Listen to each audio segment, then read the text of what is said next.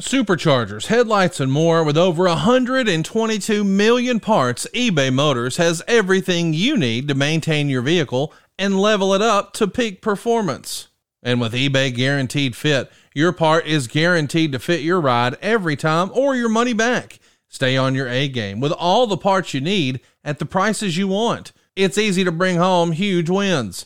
Keep your ride or die alive at ebaymotors.com. Eligible items only. Exclusions apply. See ebaymotors.com.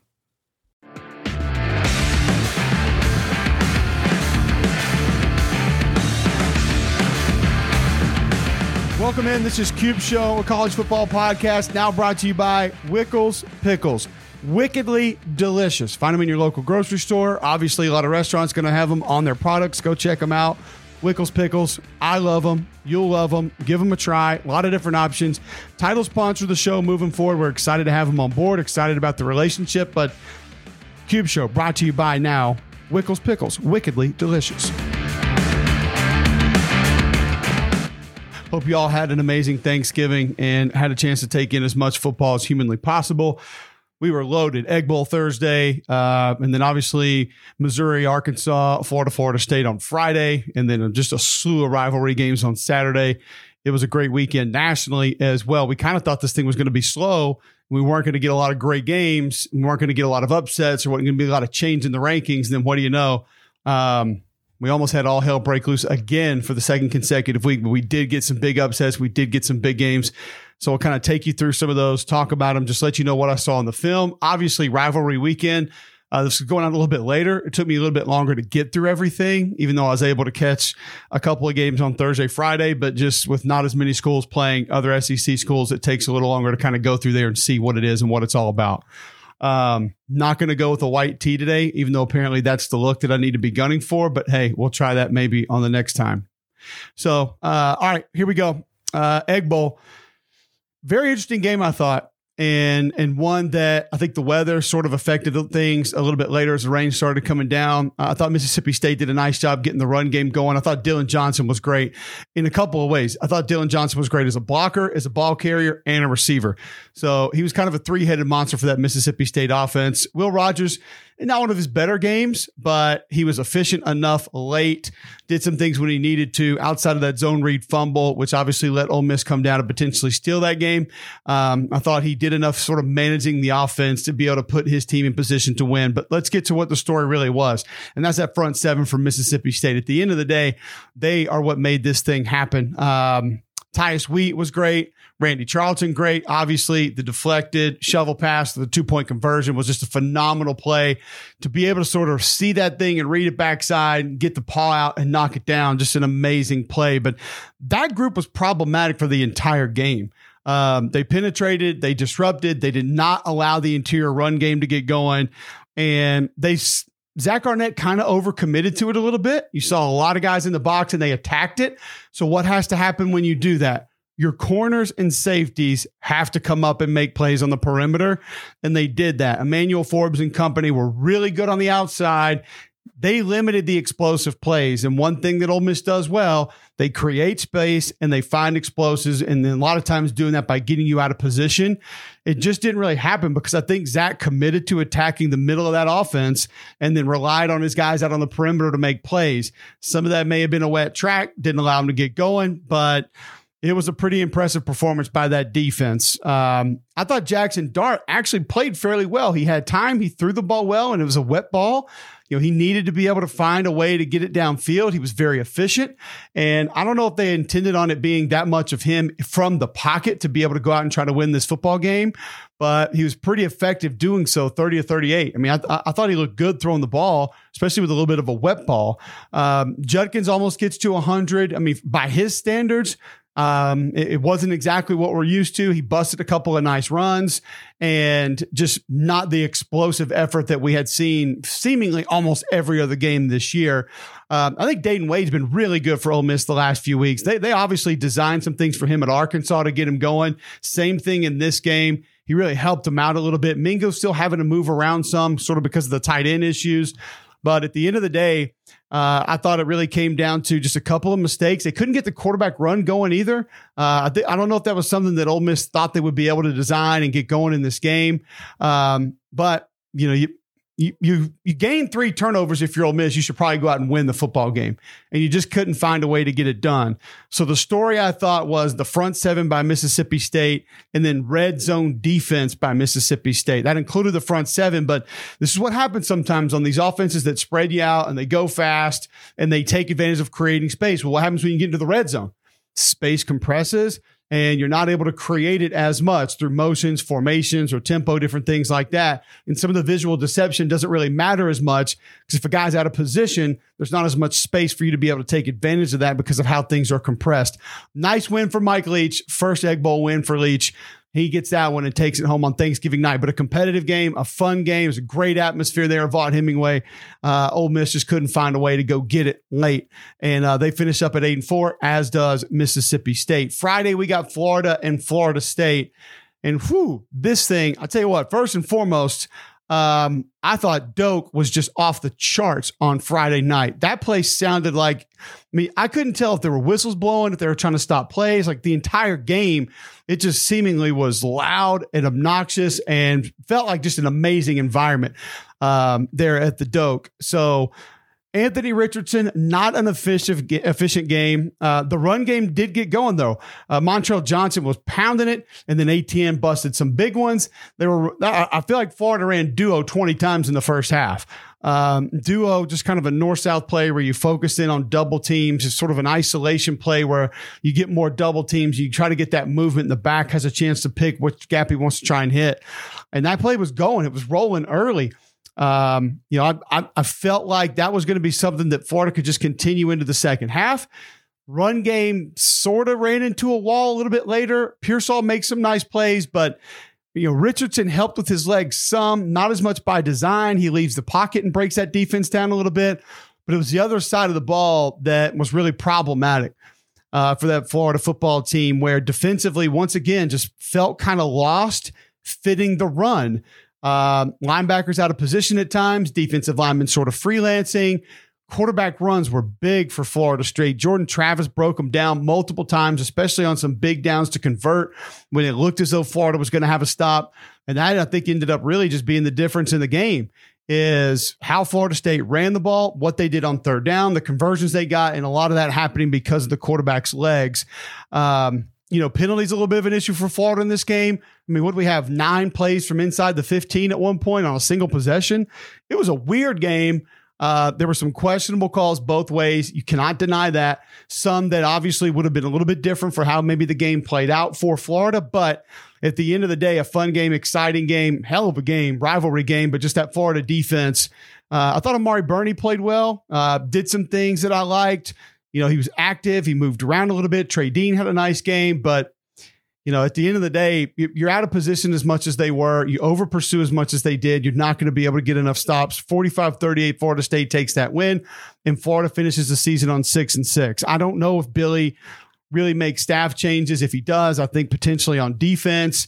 Recruiting seems like it's coming around, but I don't know if 6-6 is where a lot of people thought that thing would be, just with the overall talent level on that football team. The depth is not there, but the talent level is still pretty good, and probably one that people thought they could go past 6 wins. Also on Friday, a little bit of a surprise with the Arkansas and Missouri game. And I think when we talked about this one, especially McElroy and I on our radio show throughout the week, we tried to warn people that this was a really dangerous game. Couple reasons. One, Arkansas gets bowl eligible last week. Missouri had to have this win to get bowl eligible this week. Well, that sort of emotionally puts things in a little bit of a different place. Well, then you also look at that Missouri defensive line and how disruptive they have been. I tell you, Isaiah McGuire off the edge, unbelievable. He had multiple pass rush wins and one-on-one. He was able to consistently get to the quarterback, but it really wasn't just him. That group, Blake Baker's had that D-line ripping all year.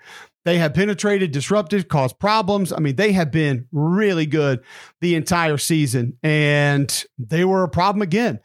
And I thought that Missouri tackled well. I thought they got into the backfield and did good things. I thought the linebackers, Tyron Harper was solid.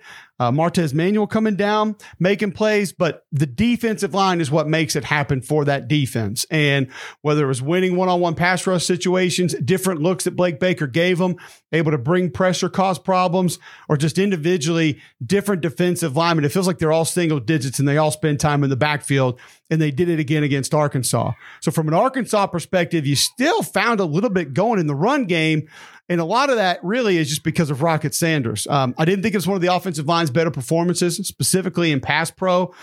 KJ didn't have a lot of time to operate. He was still 20 to 27, but I think what happened was that kept him from pushing the ball down the field. So they weren't able to find as many explosives through the passing game, and he was able to go out and do some different things, sometimes with his legs, sometimes on checkdowns, but not explosive as that offense is used to being. You go back to offensively, with Rocket Sanders, he's one of the best backs I've seen sort of be able to get skinny, find a crease, and then get north and south with authority. He's impeccable at how he utilizes patience. And it's almost a little bit Le'Veon Bell-ish. I don't think he's quite as shifty as Le'Veon Bell, but just the way that he sort of waits and sees things and then boom, gets north and south. It's really fun to watch. He's a solid back, but couldn't get him going to the extent that they had in the majority of games this year. I felt like that sort of slowed them down. They had an opportunity late, had possession to be able to go and get it, and you couldn't. Defensively, the problem was the rushing attack that Missouri brought to the table. The stretch play going early, so Missouri widens you out, and then they try to hit you with some things north and south. But then it was widen you out, and then also quarterback run going to the backside. Brady Cook did a nice job breaking that defense down, sometimes just leaving the pocket, a lot of times by design. And one thing I thought Eli Drinkwitz did in this game was he used formations to steal yards. So you saw multiple tight ends to one side of the ball. You saw overload sets, and then he was either a quick throw out to the other side or an outside run to the opposite side where the defense had not properly aligned or wasn't ready for it. And then all of a sudden, you basically have a ton of space. You have free run to go get 6, 8, 10 yards. That was solid. Get into the hands of Dominic Lovett, Mookie Cooper early. I like that. Let your playmakers get going. Let them try to make some plays. But a nice win at home for Missouri is now Coach Drink is going to get bowl eligible. Arkansas already there. Both of those teams finished 6-6. I thought Drew Sanders still had a nice game for the Razorbacks. Thought he did some good things. Chris Paul Jr. has been really good for Arkansas the last couple of weeks at linebacker. A guy that I noticed against Ole Miss a couple of weeks ago on film, getting ready for that game, and in that game, he's been solid. Georgia handles Georgia Tech 37-14. They finished the season undefeated. That's back-to-back undefeated regular seasons. And just really an impressive win. Sort of a slow start. Georgia Tech pops out, gets the lead early. Georgia missed a couple of things down the field off some play action stuff, some quarterback runs, maybe scrambles, sort of took them off coverage a little bit, and Tech able to steal a few things. But I thought the story in this game was once again sort of a lower risk game plan for Kirby on both sides of the ball and able to win in a dominant fashion. It's 2 weeks in a row they've been able to do that. And even if the scoreboard didn't say it as much last week, to me, it was because when your opponent never feels like they have an opportunity to get in or win a game, I view that as a dominant victory. And they had it again against Georgia Tech. Took a little bit longer to become dominant, but it ended up being that. Kenny McIntosh, great again. Offensive line, slow start. And I think they, once again, leaned on the gap scheme stuff, and then it got going. McIntosh out of the backfield, taking advantage of some coverage problems. And then here you go. They're able to go out and find a way to get a dominant win at home, finish 12-0. It wasn't, super exciting. They got Brock Bowers going early. I really like that. I like 19 getting into the mix early on because I think it forces a defense to think about him, maybe pay too much attention to him, and that's what's going to open up some of the other stuff. But you didn't see Georgia overly aggressive at the line of scrimmage, didn't have to overcommit at the line of scrimmage, and I thought that really helped them out in the second half, be able to sort of make a few adjustments, second, third level, and be able to slow down Tech's offense.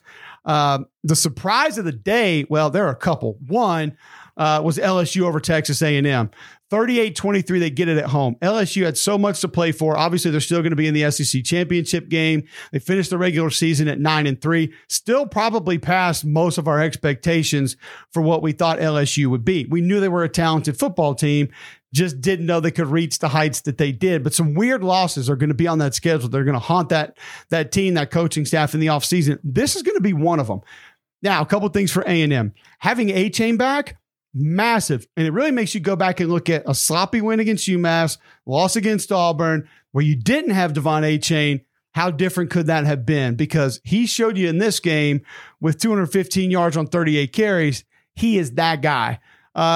He may be the player that has extended more than I thought than anybody else in college, in the SEC. One of the guys in college football this year. Knew he was flashy, knew he had speed, but just what he has become as an overall back, and specifically when you watched him in pass pro a couple of times in this game, he proves to you that he's a complete back. And he can do all the things that an SEC running back is going to be asked to do. Some of the cutbacks I thought were great.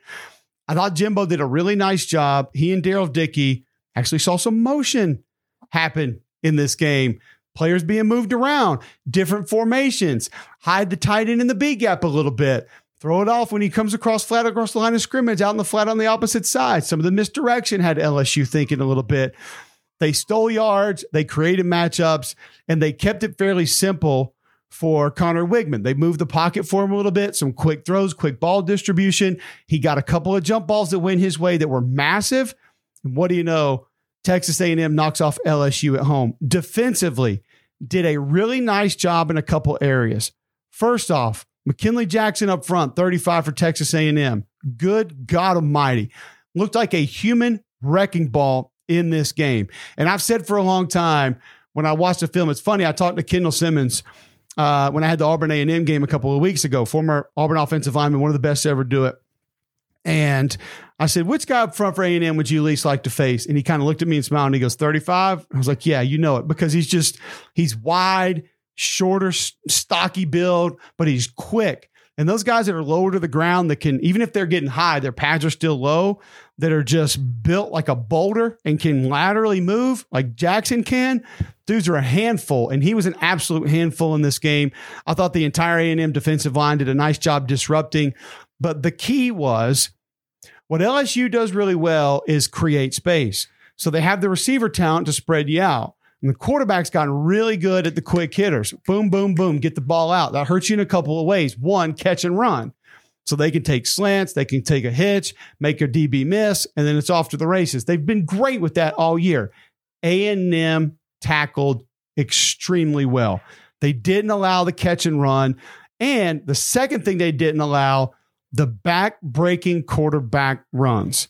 Because Jaden Daniels, in almost every win for LSU this year, has had multiple back-breaking runs. And if you're going to go point out 2 or 3 runs he had of 15, 25 yards, whatever it was late in the game was out of hand. I don't care. It doesn't break your back when it doesn't help the team win the game. So those, I'm not even referring to anything like that. But early in the game, they limited those. And he had some design cue runs, left the pocket a couple of times, but A&M never let it break their back. The defense didn't. I thought that was key. I thought tackling the receivers was key. And the way that defensive line disruptive was massive. And this is an A&M offensive line, by the way, that's inexperienced and young. It wasn't a dominant performance. I'm not gonna send this one to the Joe Moore War Committee and say, good God, you need to see this. I don't think anybody's going to be showing this in a clinic and saying that this is the way every offensive line needs to play. But they managed a really good front. A front that has dominated a lot of teams this year. And one of the other things, and I wonder if LSU maybe is getting a little reliant on Harold Perkins just making explosive plays.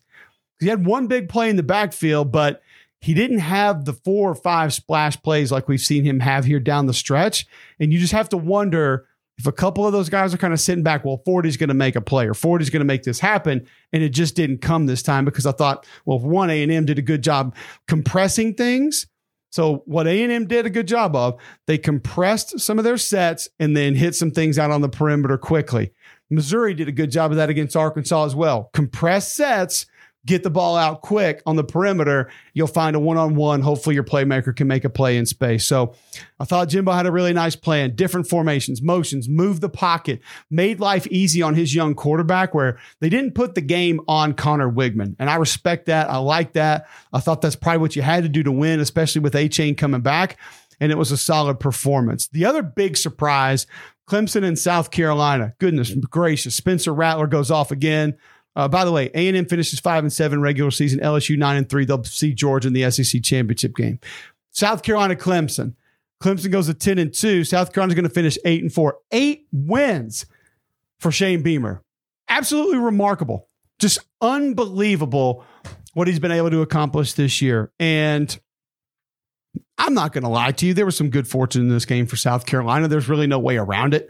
Ball bounced their way a couple of times. 2 horrific mistakes by Spencer Rattler. And I thought both of them, at least the interception in the end zone, were the epitome of a quarterback saying, I will throw the ball here before the ball snapped. And when a quarterback declares that to himself, oftentimes it's going to be trouble. You saw Spencer Rattler come out of that fake. He turned, tries to throw the ball to the back of the end zone, and literally a Clemson defender intercepts the ball from another Clemson defender in front of the receiver who never had a shot to catch that football. But he bounced back, made some big throws late. I love offensively how Satterfield's moving guys around. Jaheim Bell in the slot, in the backfield. You saw some of the side to side, and didn't even hand it off as much as they did the previous week to Tennessee, but you get the eyes of the defense going east and west, and that opens some things up down the field. And one thing that won't show up in the stats that I'll say, one thing I thought Spencer Rattler did a great job of, because the offensive line didn't play lights out. It wasn't an amazing game by that group. Tennessee game, amazing game by the offensive line. Spencer Rattler did a really nice job of avoiding pressure and getting the ball out. He didn't take sacks, and he was able to throw the ball away, live to fight another day. I mean, now that would be some clinic film to show a young quarterback to say, and it's not exciting, it's not fun, it's not cool, it's not the things everybody's going to talk about. But I'm going to tell you, 5 or 6 times in this game, in bigger moments, Spencer Rattler avoids some pressure, steps up, moves to the side, gets the ball out. Offense lives to fight another day. And so overcoming the 2 big mistakes, being able to do that, and being able to distribute the ball to his playmakers, specifically Juice Wells, who was unbelievable in this game for the Gamecocks, they go get a massive win. This is a program-changing win for Shane Beamer. Nobody thought, I think there were 14.5-point dogs in this game. No one thought they were getting this win.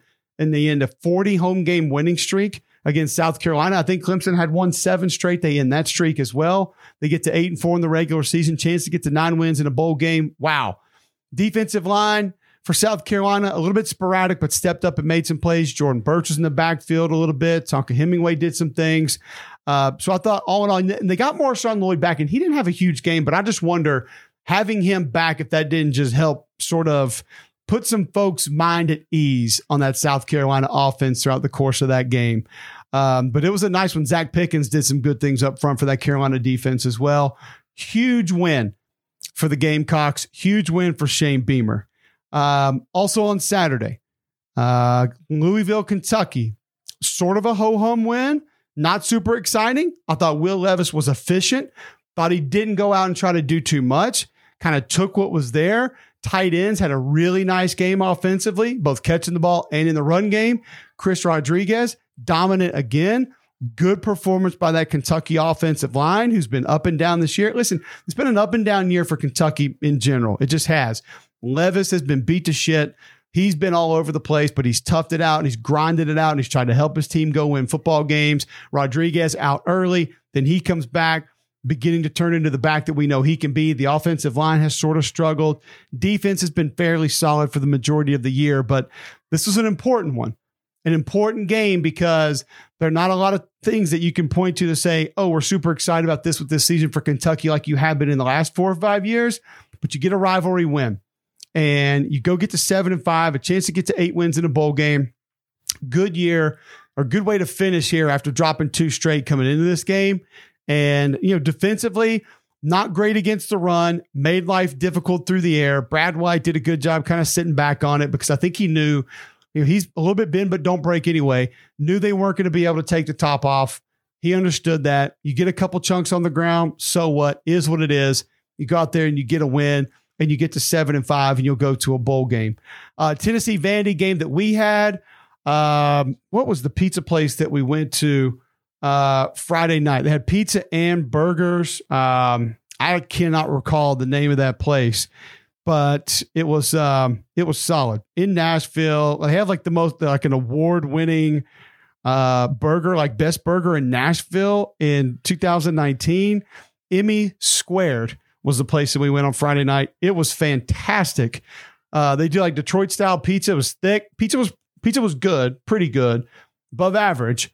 But the burger, amazing.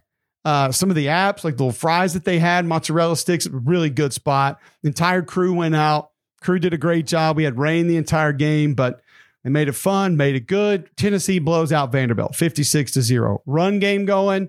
Joe Milton right out of the gate hits a deep ball to Jalen Hyatt.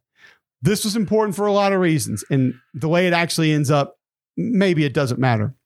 But talking to Alex Golish and talking to Josh Heupel going into this game, one thing that they told us is, Golish told us we are taking a shot early. We had great conversations about shot plays and what they mean to Tennessee. Because I think it's hilarious when people watch Tennessee games and they see, early in the year, Hendon Hooker, middle of the year, Hendon Hooker miss a couple shot plays early. Like, oh, Hendon's off. Doesn't matter.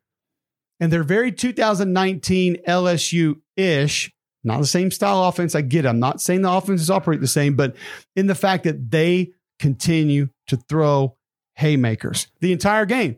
They're going to take shots the whole game. And it does so much. And Golis tried to explain to us, it was really cool hearing him talk about how he watches the body language of the DB after that first shot play. And he said, I can usually tell, do I need to go back to it right away? And then on top of that, even if you miss it, like you saw, they missed one and got a pass interference. Okay, that's a win. If you miss it and overthrow it or bring a receiver too far in or throw it out of bounds, the safeties still have to play back and they still have to play out. What does that do? Opens up the middle of the field. Tennessee tight end's been really good work in the middle of the field this year, and it helps in the run game because Tennessee is a conflict offense. You have to decide with your overhang defenders, your alley defenders, are they going to play out by the numbers because the splits are so wide? Or are they going to play in and try to take advantage of the run? I'm not sure it would have mattered in this game for Vanderbilt because pretty much everything was working for Josh Heupel, Joe Milton, Alex Golish, and the entire Tennessee offense. Milton 11 of 21, 147, but they run for 362. Jalen Wright went nuts. Dylan Sampson went nuts. I think there were 4 50-yard runs in the game for Tennessee. I mean, it was just boom, boom, boom out the gate. The run game was incredible. And think about this for Tennessee coming into this game. You had 4 DBs out, and Mike Wright, AJ Swan couldn't really take advantage of that. They only throw for 107 yards. And then the offensive line is just beat to hell and back during the course of this game. Mincy doesn't start. You have 2 other starters go out during the game. A third starter goes out and comes back in, and you still rush for 362? Very impressive performance because the big question coming in, let's just be real, where was this team mentally and emotionally? All right, you get blown out by South Carolina. Everything coming up to this game, playoff for what, 6 weeks, 7 weeks? And all of a sudden, that's almost not even a discussion at all, or such a micro discussion that it'll be very difficult to use that to motivate anyone. Then you also just wonder with Hendon Hooker going out, man, that's our leader. That's our guy. That's the person that's got us here. Like, now what? And you go out and put out a performance like that. You win a rivalry game. You get to 10 wins, first time since 2003. And you put up another dominant score. I think 5 times this year, Tennessee has hit 56 or more points. No other team's done it more than 2 times. Really impressive. Year 2 under Josh Heupel, you're at 10 wins, chance to get to 11 in a bowl game, and they're going to go to a really good bowl game. So Tennessee fans should be elated, should be excited. It was an impressive performance. And also, I like the defensive line for Tennessee. Coach Gardner doing a really nice job. And when you watch this game, I thought maybe they were attacking north and south a little bit more than they have, but did a really nice job up front with Latrell Bumpus. I thought he was nice. They got Jeremy Banks back at linebacker. I think that helped a little bit, but DJ Terry, good job sort of penetrating and disrupting. The whole front did a really nice job making life difficult on this Vanderbilt football team. Ray Davis couldn't get going. I still think he's one of the most underrated players in the league. They couldn't find any balance, and that allowed Tennessee to really just play downhill, really attack up front defensively, and it makes things really tough to find a different way to get things going. So a nice win for Tennessee, impressive win for Tennessee, and obviously they get out of there and finish the season strong. Alabama gets to 10 wins again. What is this? 15 straight years at 10 wins, whatever it is. It's unbelievable. what Coach Saban has done. The Iron Bowl is special. The Iron Bowl is unique. The Iron Bowl means a lot.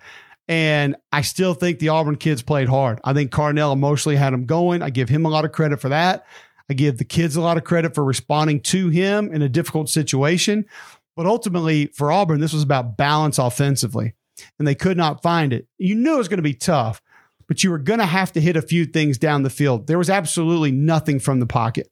And I didn't think Auburn needed to hit 21 or 28 from the pocket. We knew Robbie wasn't going to be that guy, but it just wasn't there. And you were going to have some of it because that's what Alabama was going to give you and what you were going to be able to take. Now, the flip side of that, where you had to feel good, was the design of the offense was really cool.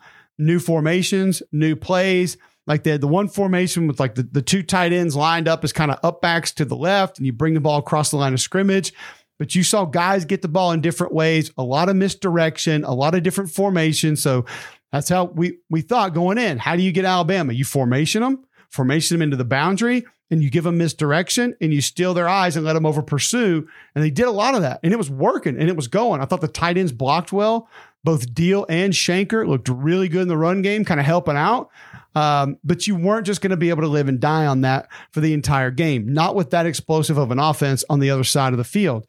I thought the Auburn offensive line was okay. Jaheim Otis played really well for Alabama. 91 was good inside. 31 and 15 both played really well for Alabama. Auburn struggled with the edge defenders. You knew pass pro one-on-one, this is not going to happen. The Auburn tackles haven't been great there all year, and those are two of the best that you're going to see anywhere in college football. But they forced those linebackers to be out of place, and I thought Hunter ran the ball well. Thought Tank ran the ball well. Robbie, when asked to run, he ran the ball well. And you got a couple of things in the passing game, just not enough, and it needed more down the field to create some explosives. The muff punt, which didn't look like it was touched, and the Hunter fumble, I thought that was really the dagger. This team was not going to be able to overcome those type of mistakes against a really good Alabama football team on the road. And you give Alabama credit. They did some nice things to go steal this game too. Bryce Young was exceptional. Thought he played really good football. His movement is it makes things so different and so difficult. There were times when Auburn had no pass rush. The pass rush wasn't consistent, but there were times that they got it. Derek Hall got home a few times. Marquise Burks got home a few times, and they're not able to get him to the ground, and it's frustrating to watch. I thought Jeff Schmedding did a good job finding a way to add some pressures, but once again, Bryce would escape and then be able to find some. Jahmyr Gibbs ran the ball well, but I didn't think that the offensive line was just gashing the Auburn front. He would bounce a little bit, find a seam, find a space. The Alabama offensive line did do a good job staying locked on their double teams a little bit longer. Even if there wasn't legitimate movement, they stayed with it, forcing the linebackers to make a decision because Gibbs is so shifty, and that opened up space for him. Gap scheme runs early. Bill O'Brien smart for doing that. Auburn hadn't fit gap scheme runs well the entire season. Then they go out and they're able to have some success. The turnovers really were the end. And, that's Auburn not going to be bowl eligible as far as the record's concerned. You can say whatever you want, from APR and all that. But I give Carnell Williams a lot of credit for what he did, how he brought the team together, making a positive out of a lot of negative late in the season. Emotionally, he got the kids invested. You hear about the things that they're doing off the field as well, how they're getting their act together and doing things right because of how he's leading them. So regardless of what happens with the head coach, I know for me, I hope that he's still a part of things moving forward. And, one part of this is we don't even know if he wants to try to attack becoming the Auburn head football coach. We haven't heard that from him. So whatever happens, wherever it goes, he did an amazing job and he deserves a ton of credit for that. So now we get the SEC championship game. We'll come back next Sunday. We'll review that. Maybe look at some bowl placement for some SEC teams, talk about some of those matchups. When those are out, we'll obviously preview those. We'll go through bowl season every Sunday because I'm excited to tell you guys that we're brought to you by Wickles Pickles. And Wickles Pickles, the title sponsor of the show. Wickles Pickles is going to be the sponsor for us for the next year. So this will be Cube Show brought to you by Wickles Pickles. Wickedly delicious. You can get them in your local grocery store. I'm a fan. I have them. I know there's a lot of places around town where I live, like Soho Social. They got them on their burger everywhere you go. Jack's has a burger with them on there. They're fantastic. I'll eat them out of the jar, put them on a burger, put them on a sandwich. We have people over, put them on the charcuterie board if you want to try to go do that. But Wickles Pickles now, the title sponsor of the show. And I'm excited to have them, excited to bring them in, excited by the partnership moving forward. And they're going to do a great job. And maybe we'll find a way to get you guys some here in the near future. So go out and grab some Wickles Pickles. They are the sponsor of the show. We try to keep it tight. We tell you what we saw. We tell you how it went. We talk straight football. And that's just what we try to get to. Not a whole lot of BS, not a whole lot of the other stuff. So thanks for tuning in. Appreciate you guys this year. We got started late this year. We're obviously going to be back next year. But like I said, we got coaching hires. We got coaches getting fired. We got bowl games, SEC championship game. We're going to be here every Sunday giving you some sort of college football information. As for now, it's still going to be SEC review as we head through the end of the season. Maybe even college football playoffs, national championship game. We'll get that for you as well as we break down what we see on film and try to give you the X's and O's of everything. Cube Show brought to you by Wickles Pickles. We'll be back next week.